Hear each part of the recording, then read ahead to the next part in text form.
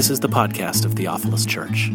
For more information, visit our website at theophiluschurch.com. Tonight's scripture is from Matthew chapter 18, and it's verses 21 through 35. Then Peter came to Jesus and asked, "Lord, how many times shall I forgive my brother when he sins against me? Up to 7 times?" Jesus answered, "I tell you, not 7 times, but 77 times. Therefore, the kingdom of heaven is like a king who wanted to settle accounts with his servants. As he began the settlement, a man who owed him 10,000 talents was brought to him. Since he was not able to pay, the master ordered that he and his wife and his children and all that he had be sold to repay the debt. The servant fell on his knees before him. "Be patient with me," he begged, "and I will pay back everything." The servant's master took pity on him, canceled the debt, and let him go.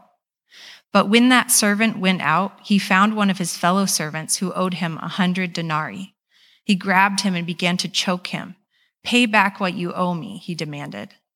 His fellow servant fell to his knees and begged him, "Be patient with me, and I will pay you back."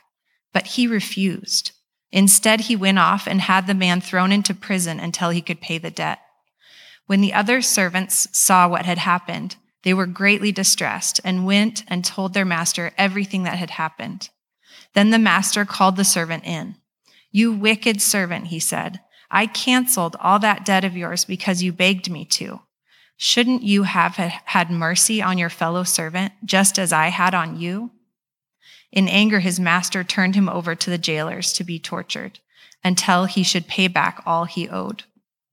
This is how my heavenly Father will treat each of you unless you forgive your brother from your heart. This is the word of the Lord. You can be seated. So we continue on this week in our look at the Creed, and we talk about the forgiveness of sins. And we'll get to this parable that we just read out of Matthew 18 in just a couple of minutes. There's a theologian that I really like named Karl Barth, and I was reading some of his thoughts on this phrase of the Creed, the forgiveness of sins. And he kind of sees this as a buildup to what has been coming in the previous phrases. I believe in the Holy Catholic Church. I believe in the communion of saints. I believe in the forgiveness of sins. He says, what does it mean that by faith in the Holy Spirit, we've become members of the Holy Catholic Church, which includes this communion of saints? Karl Barth says it means that we've become part of a people who receive the forgiveness of sins.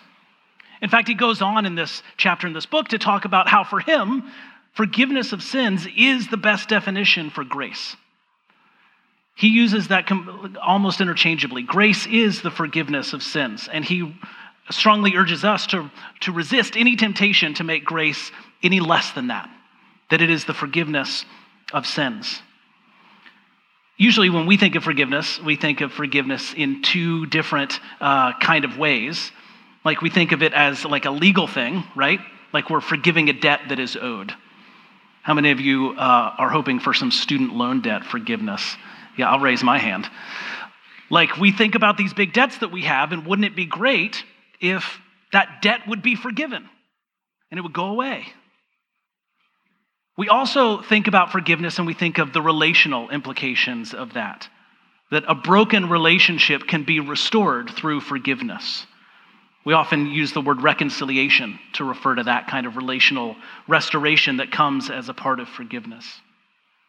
Those of us who are Christian, we usually add a couple of other layers onto forgiveness as well. We consider forgiveness as something that happens between a person and God. There's that kind of dynamic of forgiveness. And also forgiveness is something that must happen between persons and person. We're going to look at all 4 of those tonight as we explore what it means to declare with the Creed, I believe in the forgiveness of sins. I think at first blush, this part of the Creed probably makes us think more of our personal relationship with God than anything else. As good evangelicals, we are very aware of the need of forgiveness of sin, our personal standing before Jesus Christ. We think about the sins that we have committed and what Jesus went through to forgive us of those sins to make that possible. In fact, that's what we often think of when we think of the condition of sin. We use sin in a couple different ways. We can talk about a specific action as sin, but sometimes we'll say we are in sin. We are estranged from God. The word that we get sin from in the Greek is hamartia, and it means really more missing the mark than anything else. In classical Greek, it was used in Greek literature as a way of describing the tragic flaw of a character. It was also used in other contexts in the Greek outside of the Bible to talk about what happens when an archer misses the target that the archer is aiming for. That there's something that's being aimed for, but the arrow doesn't hit where it's supposed to go. It didn't have the kind of negative emotional feelings that we often have when we use the word sin. I don't know anybody that has grown up in the church that likes to talk about sin. It makes you feel bad, like guilty or shameful, or maybe frustrated. These things really weren't in the Greek understanding of the word hamartia. Hamartia included those shots that went way wide of the mark, like the ones that hit the tree next to the target. But it also could be used to describe those ones that just didn't hit the bullseye. If it didn't hit exactly what you were aiming at, then it is hamartia. It's off that mark. We usually think of sin, I think, as something very intentional and very bad and very wrong. You have to mean it if you're going to sin. You know the rules and expectations, and somehow you choose to break those rules and expectations. Those are what we might call sins of commission, because they're things that we've done, and they're ways that we have intentionally missed the mark and not hit what we were supposed to hit. The Christian tradition, though, also recognizes another kind of sin. These are sins of omission, and puts kind of equal footing to these as they do to sins of commission. Sins of omission are those kind of things that we leave undone. In fact, one of the prayers of the church reads, "Most merciful God, we confess that we have sinned against you in thought, word, and deed, by what we have done and by what we have left undone." So there are those kinds of sins that are done because we don't take action, because we don't do the thing that we know we ought to do. When we read the Bible, we often see prayers for sins of commission in the Psalms. We were reading out of the Psalms earlier tonight as we worship together. Psalm 39, Psalm 51, these are psalms about sins of commission, things that have been done. Lord, forgive me for my sin, for my transgression. But when we flip a few books later and we start to get into the prophets, we find that the charges leveled against Israel are often sins of omission. What Israel has left undone. You did not care for the poor, for the widow, for the stranger in your midst. You left that undone. We turn to the New Testament and the Gospels, those four pictures of who Jesus was and what Jesus did. Those four pictures take up this cry of sin, but they start adding a new word to it. They add the word repent. Another scary word for those of us who've grown up in the evangelical church. John the Baptist comes on the scene and he starts saying, "Repent, for the kingdom of God is coming close." Jesus comes in and he picks up that same mantra, "Repent, for the kingdom of God is at hand," or the kingdom of heaven is near. When I hear the word repent, I think of a street preacher, usually very angry. And I don't know what repent means in that context, but I don't know that I want to find out. The word here for repent is the word metanoia, and it means to turn from or to change one's mind about something. Fundamentally, repentance is a reorientation. I think if we pair that with the Greek concept of sin, missing the mark, maybe this gives us the image of an archer reorienting himself towards the target, focusing in on the thing that he's supposed to be aiming for. For the people of Israel, God gave the law to serve as the target. And time again, they fell off to one side or the other of hitting that mark, the law.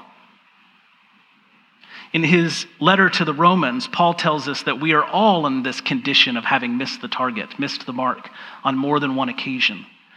In the 3rd chapter of that letter, he writes that no one has kept the law. He says, in fact, It seems that the law's biggest contribution to humanity has been to show just how ineffective we are at hitting targets. Whether Jewish or not, Paul says, we have all sinned. We've all missed the mark that the law sets up. With that law, though, God gave a system of sacrifices. Sacrifices to restore us to relationship with God when we had missed that mark. But it seems like that restoration never really takes. It doesn't last for more than a moment because people are always coming back to the temple to offer more sacrifices. In fact, throughout Israel's history, it seems that they've spent more time estranged from God than they did reconciled to God through the law. The thing that the Gospels testify to is that in Jesus Christ, God did something new. God came, put on human flesh, and fulfilled both the law perfectly and all the sacrifices it required. God hit the mark. We call this act of Jesus hitting the mark so perfectly like that the act of atonement. And we explored this in depth a few weeks ago in a sermon that was on Jesus' crucifixion, death, and burial. As a result of Jesus fulfilling the law and the sacrifices perfectly, we get to partake in that. We get to be united to Christ and enter into reconciliation with God. All of this, though, is a legal way of talking about this idea of sin, that there's a debt that has to be taken care of. We find this over and over again through the scriptures, and we find this in the songs that we sing as well. There's a debt that's owed to God, it's got to be taken care of. And the hope and the joy of the message of the Gospels is that Jesus has taken care of that debt, that debt has been forgiven. But there's also a relational aspect to forgiveness with God. If you notice, the story of humanity doesn't begin with law. The story of humanity begins in the Bible with relationship. God, the perfect triune God, in relationship creates people to be in relationship with him and with one another. And the first effect of sin that we see, it's broken relationship. God goes searching for Adam and Eve after their sin and can't find them because they're hiding, because they're racked with shame. Broken relationship, not broken law, is the first effect of sin. In the sermons that we've preached in this series on the descent of Jesus into hell and on his resurrection, we explored how Jesus reached all the way back through the whole of humanity to restore relationship with all those who had ever lived and sinned, between God and his people. In fact, in those sermons, we looked at a couple resurrection icons and we saw how this is often visually depicted as Jesus glorified down in hell with his arm out towards Adam, pulling him up out of his tomb. Once again, Christ has united himself to us. He's united himself to us in our sins, and he took those on, and all of the debt and the relational brokenness that came with it. And when we are united with Christ, we take on his life, and his death, and his resurrection, and his glory. We are fully reconciled to God in a relationship through Christ's righteousness. And we explored that in a sermon on Christ coming to judge the living and the dead. Just a few minutes ago, we heard Lahela read from Matthew 18. I don't know how many of you are familiar with that particular parable, but I wanted to read it again one more time. Some of you might be familiar with the practice of Lectio Divina. Lectio Divina is a way of engaging in the scripture in a slow and sort of measured way, not to kind of like pick it apart, do some deep exegesis, and come out with like the right Greek word to then go apply to your life, but rather to acknowledge that the Spirit who was around and motivating and making that word come into life as people were writing it down, that same Spirit that brought that word into being is also living and active and among us today. And that we can have a spiritual encounter when we read the Bible. That the Spirit of God can cause things to pop out to us that maybe we've never seen before. And that's what the practice of Lectio Divina invites us to do. So what I'm going to do is I'm going to read this passage again, and I'm going to read it slowly, and I'm going to invite you just to listen and just to be attentive to whatever the Spirit of God might have pop out at you. It could be a word or a phrase, a thought, an idea that comes out of this parable. We heard it read from the NIV before. I'm going to read a different version here just to make it a little bit Strange to us, perhaps. This is from the NRSV. Then Peter came to Jesus and said, "Lord, if another member of the church sins against me, how often should I forgive? As many as 7 times?" Jesus said to him, "Not 7 times, but I tell you 77 times.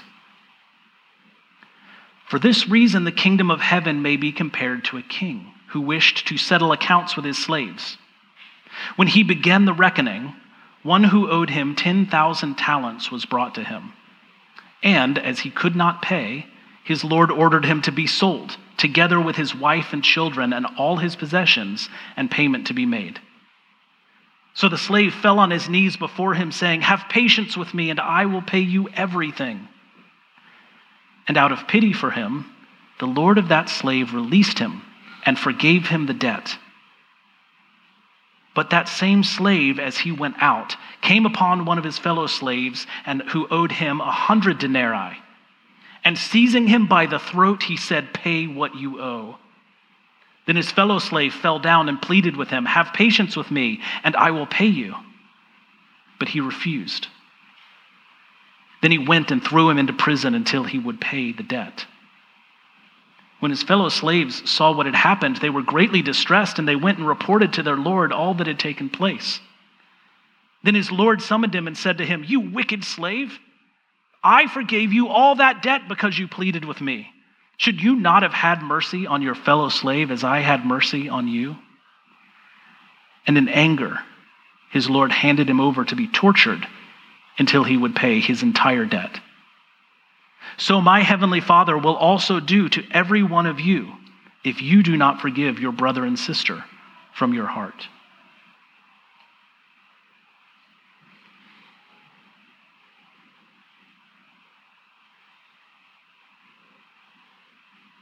I don't know what stuck out to you on the reading of that passage, but as I've been meditating on this passage recently, there are a few things that stuck out to me.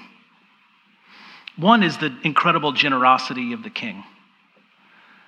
We don't really pay one another in talents and denarii anymore, so that deserves a little bit of updating in translation. In the NIV that we read earlier, it said 10,000 bags of gold. Well, I understand what they're doing there. We still don't usually pay each other in bags of gold, so I don't know that that's much more helpful for understanding the value of that. We've said before that a talent is worth roughly 15 years of an average person's wages. In today's dollars, if you put a talent as being equal to $50,000, a year's wages as being equal to $50,000, then a talent, 15 years' wages, would be $750,000. That's a huge sum. One talent, $750,000. This servant owed his king 10,000 talents. I'll do the math for you. That's $7.5 billion. $7.5 billion was his debt. Like, I can't even conceive of owing someone that much money or being in a place where I can forgive somebody that much money. This guy owed $7.5 billion, 10,000 talents, $7.5 billion worth of debt. In contrast, 1 denarius was worth a single day's wages. $50,000, that would be about $137 for a single day's wages. 100 denarii would be about $13,700, still a sizable sum, but many of us have owed that kind of money before. Maybe you've had an auto loan or still have a student loan that is somewhere in the neighborhood, either north or south of $13,700. We can grapple with that amount of money. Can you imagine what a difference it would make if a loan like that was forgiven for you? That'd make a real difference. The king expects to show his subjects to show others the same kind of mercy they've been shown. Can you see how ridiculous now, how frustrating it must be for the king to forgive a debt to one person of $7.5 billion and to have that person turn around and have someone thrown in jail for owing $13,000? When we turn the focus of our state of sinfulness and forgiveness with God to the state of our relationships with one another, we find that we think similarly and differently about forgiveness. We don't usually call the broken relationships that we have with other people sin. I had a hard time thinking of a single word to describe all the different ways we experience broken relationships to one another. The only one I could think of is the word enmity, which isn't one we use much. But enmity describes the feelings of hostility, resentment, disorientation, and opposition between people. Enmity can exist between two individuals or between two whole groups of people. And when we approach that from a legal context, then we start to speak in terms of justice and injustice. Our end goal legally in relationships is restitution for the wrongs that have been done. That could look like acts of service against a community that's been wronged. It could be financial fines or requirements, some way of restoring money that's been lost or is owed.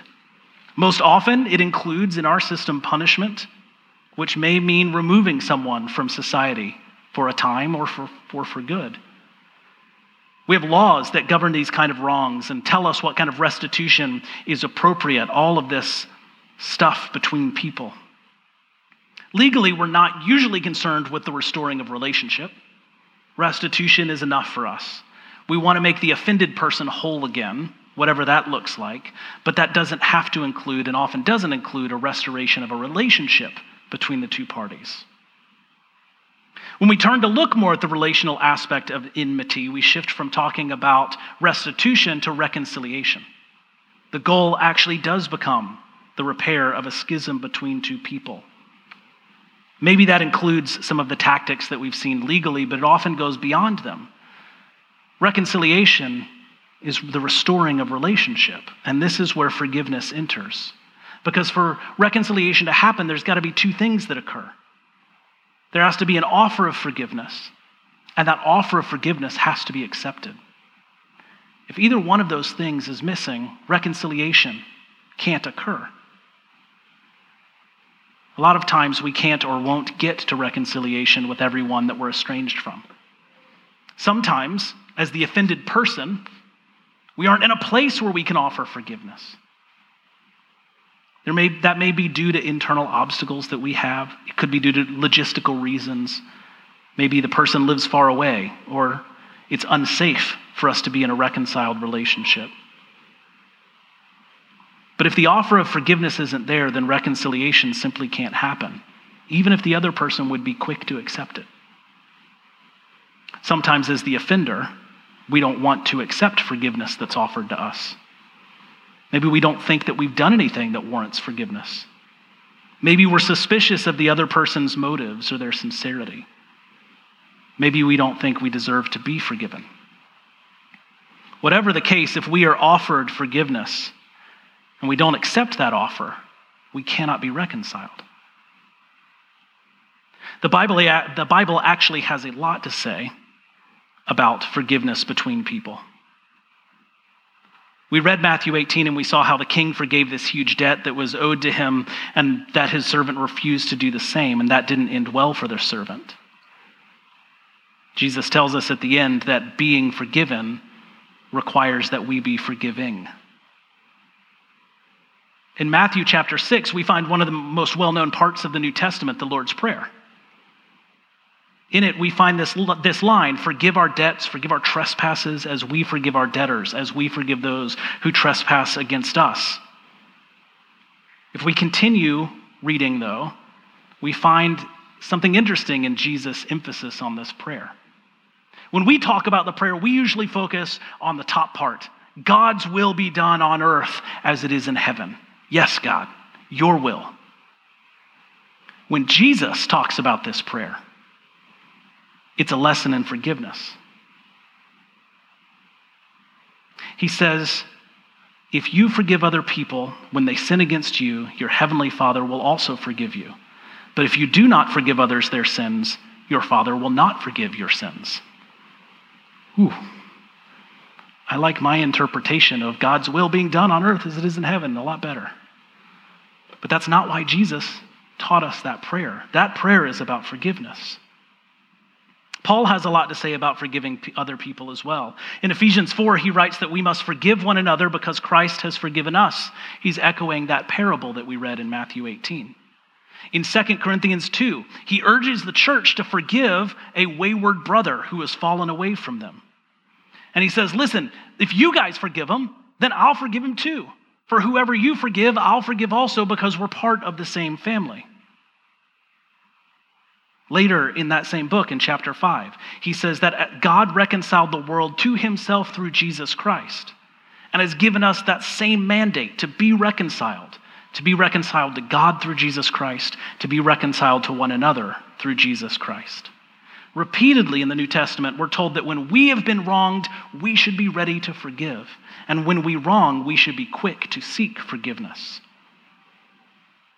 We have a hard time with this teaching. And we throw up all sorts of obstacles as to why it doesn't apply in my life and my situation. But let's be clear, forgiveness is not pretending that what the other person did to you is okay. Forgiveness is not letting another person out of the consequences of their actions. Forgiveness is not forgetting. Forgiveness is not blind trust in the person who wronged you. Forgiveness is choosing to no longer internally hold on to the wrong that was done to you. Forgiveness is also choosing to no longer hold that wrong over the other person. Sometimes we're the one that needs to be forgiven. We are the offender, not the offended. The Bible has instructions for when we find ourselves in that situation as well. In Matthew 5, Jesus says that when we come to church, we come to the altar to leave a gift or to participate in the communion gift here, and we remember that we have offended or hurt somebody else, we need to immediately leave and go seek their forgiveness. We need to confess to our offense and apologize to that other person. 1 John 1 reminds us that we deceive ourselves if we say that this kind of stuff never applies to us. That we have to confess our wrongdoing, whether that is to God or to another person, and that God will, in turn, be faithful to forgive us if we confess that we have done wrong. If we keep insisting that we don't need to confess anything, we don't need to seek forgiveness from God or other people, then, John says, we're just calling God a liar. In the book of James, chapter 5, we're instructed to confess our sins to one another, to pray for one another, and that somehow that's linked up with our healing. As Protestants, we don't do confession as any sort of regular practice. I think whether conscious of it or not, we're still smarting from the abuse of that practice of the Roman Catholic Church some 500 years ago. Unfortunately, though, we threw the baby out with the bathwater. We didn't ever seek to correct the practice of confession. We just stopped doing it as though it no longer applies to us. Instead, we've spiritualized confession. We've turned it into this thing between me and Jesus, where when I sin, I'll just tell Jesus about it and accept the forgiveness of Jesus. How's that working out for you? Do you find that you're still struggling with the same sins? Maybe because we're missing a piece. The Bible tells us that we need to confess our sins to another human being. And I think it means that pretty darn literally. When Luther critiqued and then reformed the church, he shifted the understanding of the priesthood from being a select group of people that we must go to including all of us. What he called the priesthood of all believers. This is very scriptural. Peter talked about this in his first letter. He called all believers a royal priesthood. It became functionally important during and since the Reformation. What this means for us related to confession is that since we're all priests in the church, we can all hear one another's confessions. What do you think this might look like? I think that we need to find mature Christians that we know in our life, wise followers of Jesus, and ask them to listen as we own up to the ways that we have sinned by act of commission or omission. Ways that we've missed the mark, and we need to be honest with ourselves and thorough. And the role of the one that's hearing that confession We might call that person the confessor. You have a very holy role if someone comes to you and says, "Can I tell you about my sin?" The Spirit of God, it tells you to shut up and listen. That your job is not to moralize, to preach, to teach the other person, to correct or admonish them, because you are just as guilty of sin as they are. Your job is to listen and to pray with them.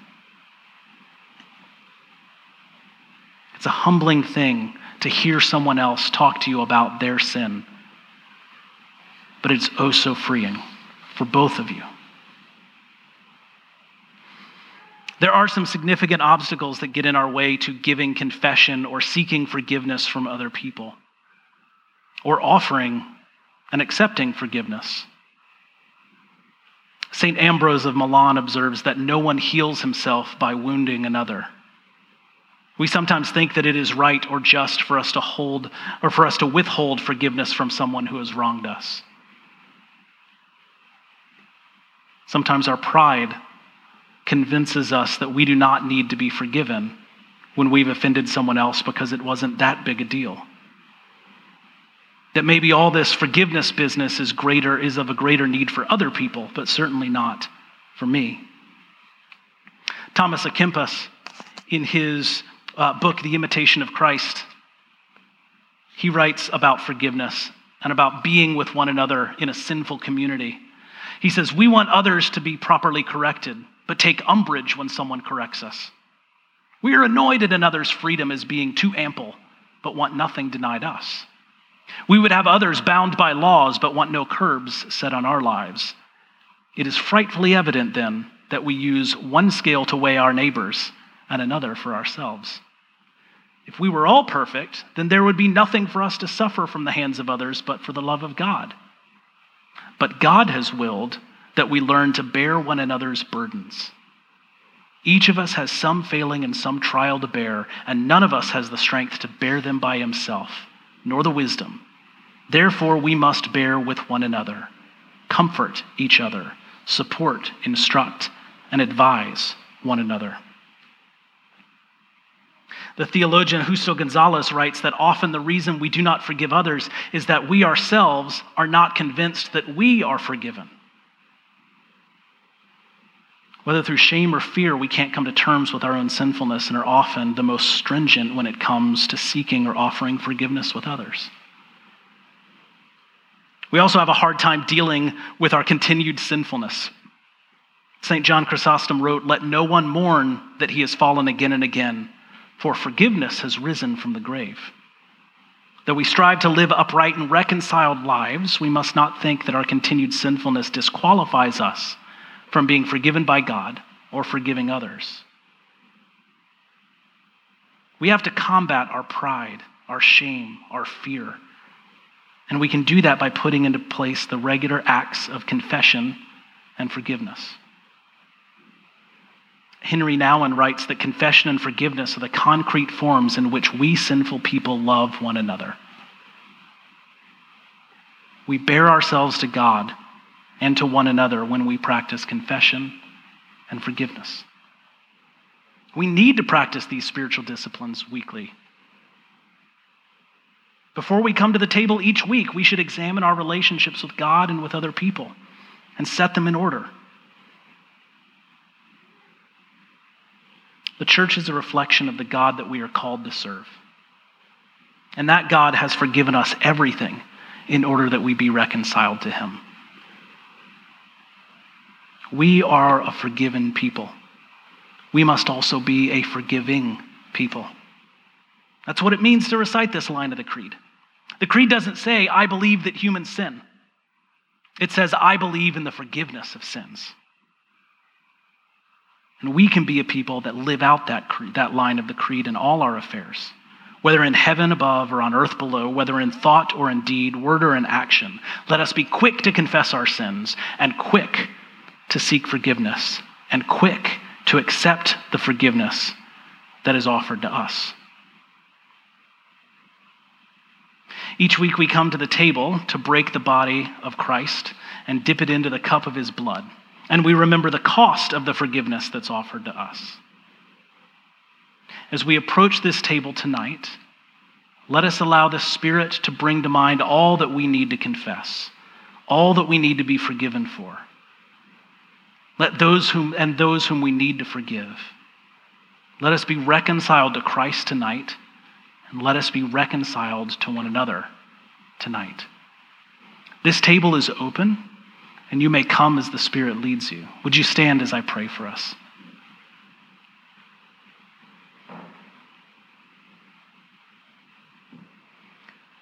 Most merciful God, we confess that we have sinned against you in thought, word, and deed, by what we have done and by what we have left undone. We haven't loved you with our whole heart. We have not loved our neighbors as ourselves. We are truly sorry, and humbly we repent. For the sake of your Son, Jesus Christ, have mercy on us and forgive us, that we may delight in your will and walk in your ways to the glory of your name. Amen.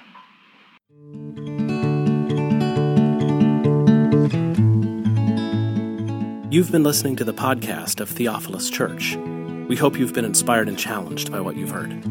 For more information, visit our website at theophiluschurch.com.